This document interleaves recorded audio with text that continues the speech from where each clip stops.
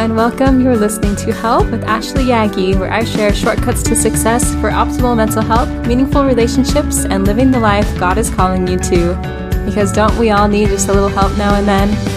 I know I sure do. Thanks for listening and enjoy the show.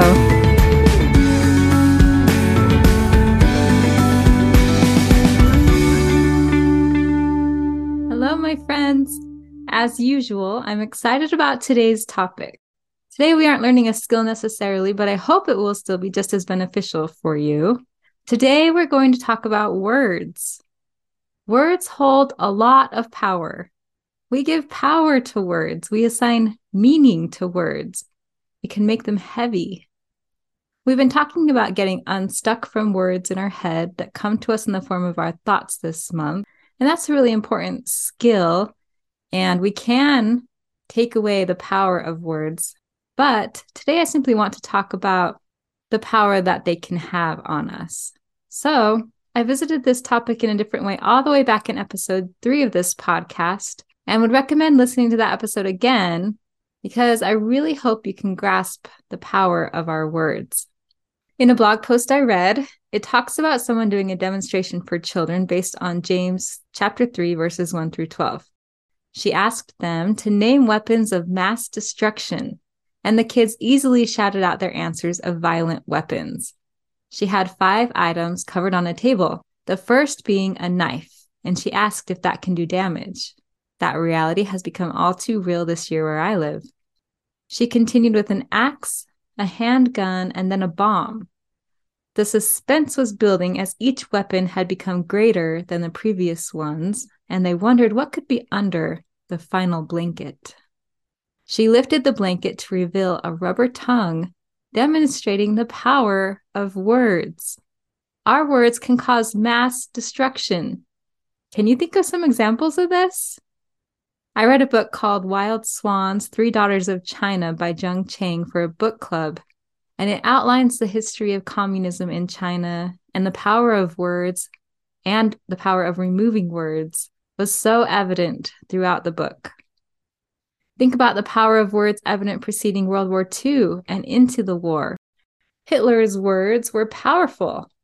He also removed words that would contradict or extend the education of their people, and he used words to change values, beliefs, and behaviors of those serving under him. This had a profound effect upon the people. Another book, The Rent Collector by Cameron Wright, outlines the history of Cambodia surrounding the 1975 Khmer Rouge genocide. I have no idea if I'm saying that right, so I apologize if I butchered it. But it's all about the power of words used to fight ignorance. They eradicated the educated population, those who would be more likely to stand against them. They burned books. They took away the ability of the poorer classes to read. The main character learns to read, and it opens up a whole new world to her. Her teacher in the story says, quote, "Words provide a voice to our deepest feelings. I tell you, words have started and stopped wars. Words have built and lost fortunes. Words have saved and taken lives. Words have won and lost great kingdoms. Even Buddha said, whatever words we utter should be chosen with care, for people will hear them and be influenced by them for good or ill." End quote. James 3 from the Bible, verses 2 through 13, says, quote, "For in many things we offend all. If any man offend not in word, the same is a perfect man, and able also to bridle the whole body. Behold, we put bits in the horses' mouths, that they may obey us, and we turn about their whole body. Behold also the ships, which though they be so great and are driven of fierce winds, yet are they turned about with a very small helm, whithersoever the governor listeth. Even so, the tongue is a little member, and boasteth great things. Behold, how great a matter a little fire kindleth.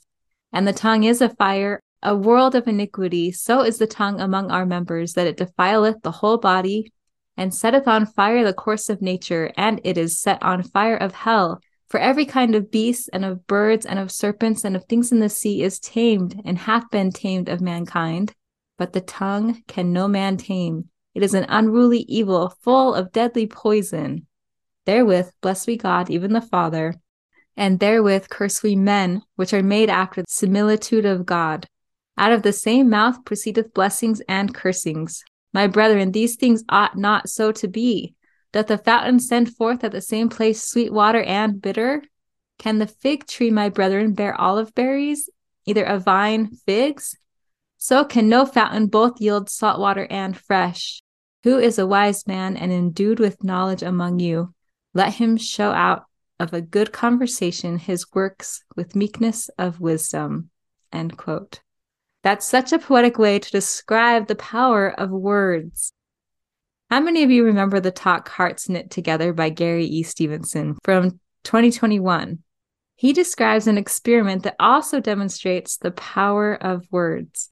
Quote, in the 1970s, researchers set up an experiment to examine the effects of diet on heart health. Over several months, they fed a control group of rabbits a high-fat diet and monitored their blood pressure, heart rate, and cholesterol. As expected, many of the rabbits showed a buildup of fatty deposits on the inside of their arteries, yet this was not all. Researchers had discovered something that made little sense. Although all of the rabbits had a buildup, one group surprisingly had as much as 60% less than the others. It appeared as though they were looking at two different groups of rabbits. The scientists struggled to understand this unexpected outcome. Eventually, they turned their attention to the research staff. Was it possible that researchers had done something to influence the results? As they pursued this, they discovered that every rabbit with fewer fatty deposits had been under the care of one researcher. She fed the rabbits the same food as everyone else, but as one scientist reported, she was an unusually kind and caring individual. When she fed the rabbits, she talked to them, cuddled, and petted them. She couldn't help it. It's just how she was. End quote. This researcher was using the power of kind words without even knowing their hidden power. Think that can work for us? If we speak kindly to and about ourselves, we can eat all the ice cream we want with less ill health effects? Sign me up! Are you familiar with the Japanese proverb, one kind word can warm 3 winter months? Words are incredibly powerful. How do you want to wield that weapon? Whose side do you want your words to be fighting for? We can also look to scripture, both ancient and modern, to help deepen our understanding of the power of words. In Helaman, when the Nephites and Lamanites were both threatened by the Gadianton robbers, we can see the contrast of those who use their words for good versus those who use their words for evil. It says, starting in verse 20, quote, and now it came to pass that when the Lamanites found that there were robbers among them, they were exceedingly sorrowful, and they did use every means in their power to destroy them off the face of the earth. But behold, Satan did stir up the hearts of the more part of the Nephites, insomuch that they did unite with those bands of robbers, and did enter into their covenants and their oaths, that they would protect and preserve one another in whatsoever difficult circumstances they should be placed, that they should not suffer for their murders and their plunderings and their stealings. And it came to pass that they did have their signs, yea, their secret signs, and their secret words, and this that they might distinguish a brother who had entered into the covenant, that whatsoever wickedness his brother should do, he should not be injured by his brother, nor by those who did belong to his band who had taken this covenant. And thus they might murder and plunder and steal and commit whoredoms and all manner of wickedness contrary to the laws of their country and also the laws of their God.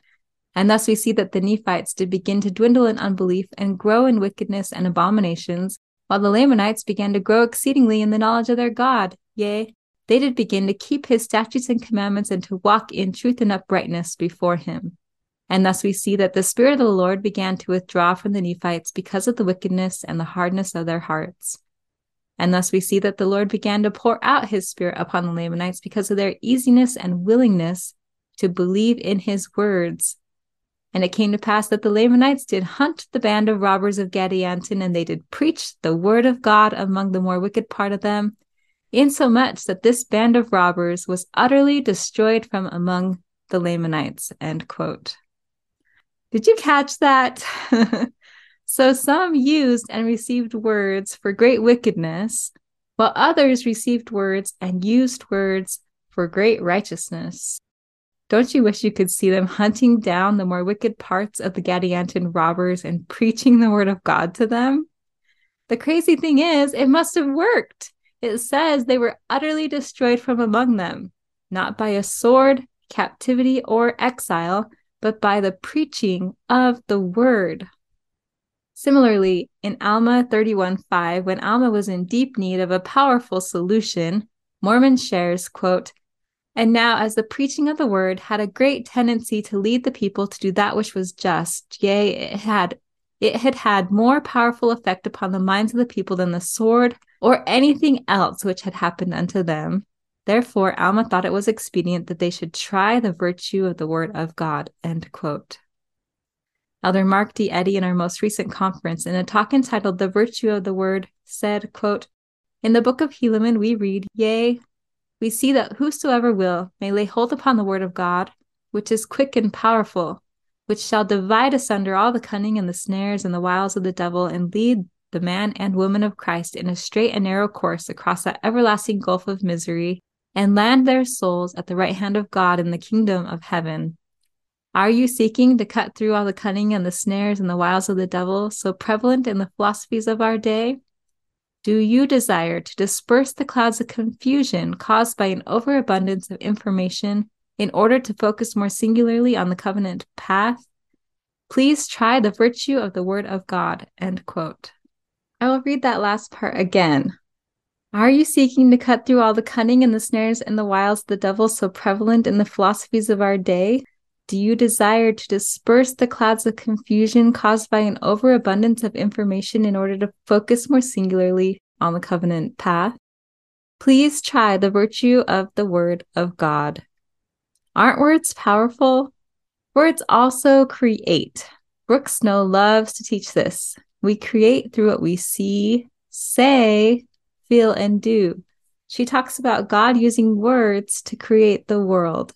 Genesis 1 says, quote, "And God said, let there be light, and there was light. And God said, let the waters under the heaven be gathered together unto one place, and let the dry land appear. And it was so.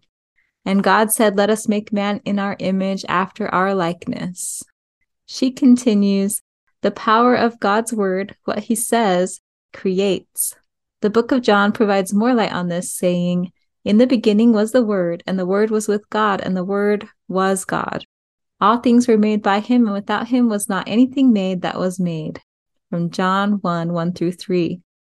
So by his word, God creates, God speaks, and it is done, end quote.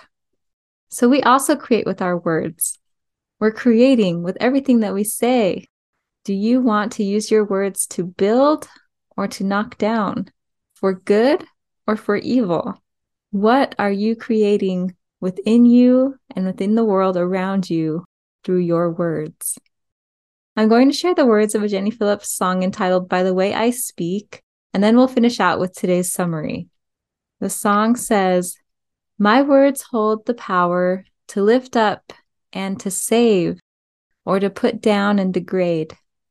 I am shaped by the things I say. May the words I speak be filled with kindness. May my manner of speech be cheerful and clean. May my voice be a light that lifts people higher. May I bring hope and love and trust. May I bring peace by the way I speak. I always have the choice to be gentle and to praise, or to find fault and complain.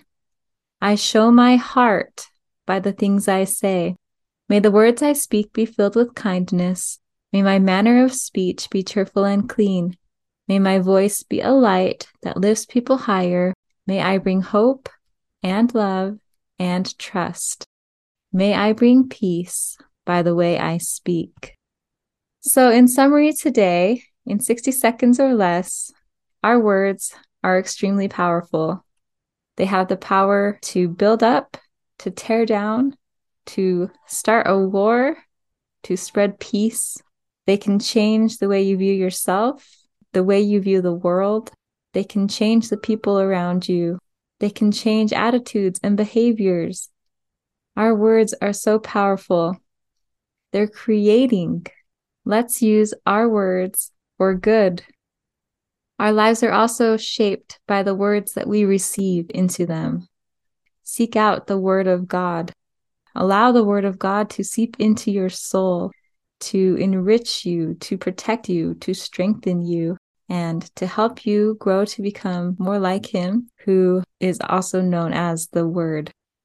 So this is my hope for you today. I hope that the words that you choose to use, whether they're in your head or spoken aloud, I hope that you use that power within you for good, for yourself and those around you.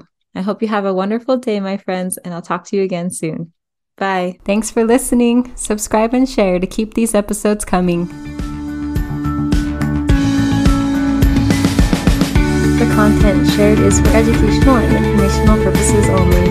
It should not be used for diagnosing or treating a mental health problem.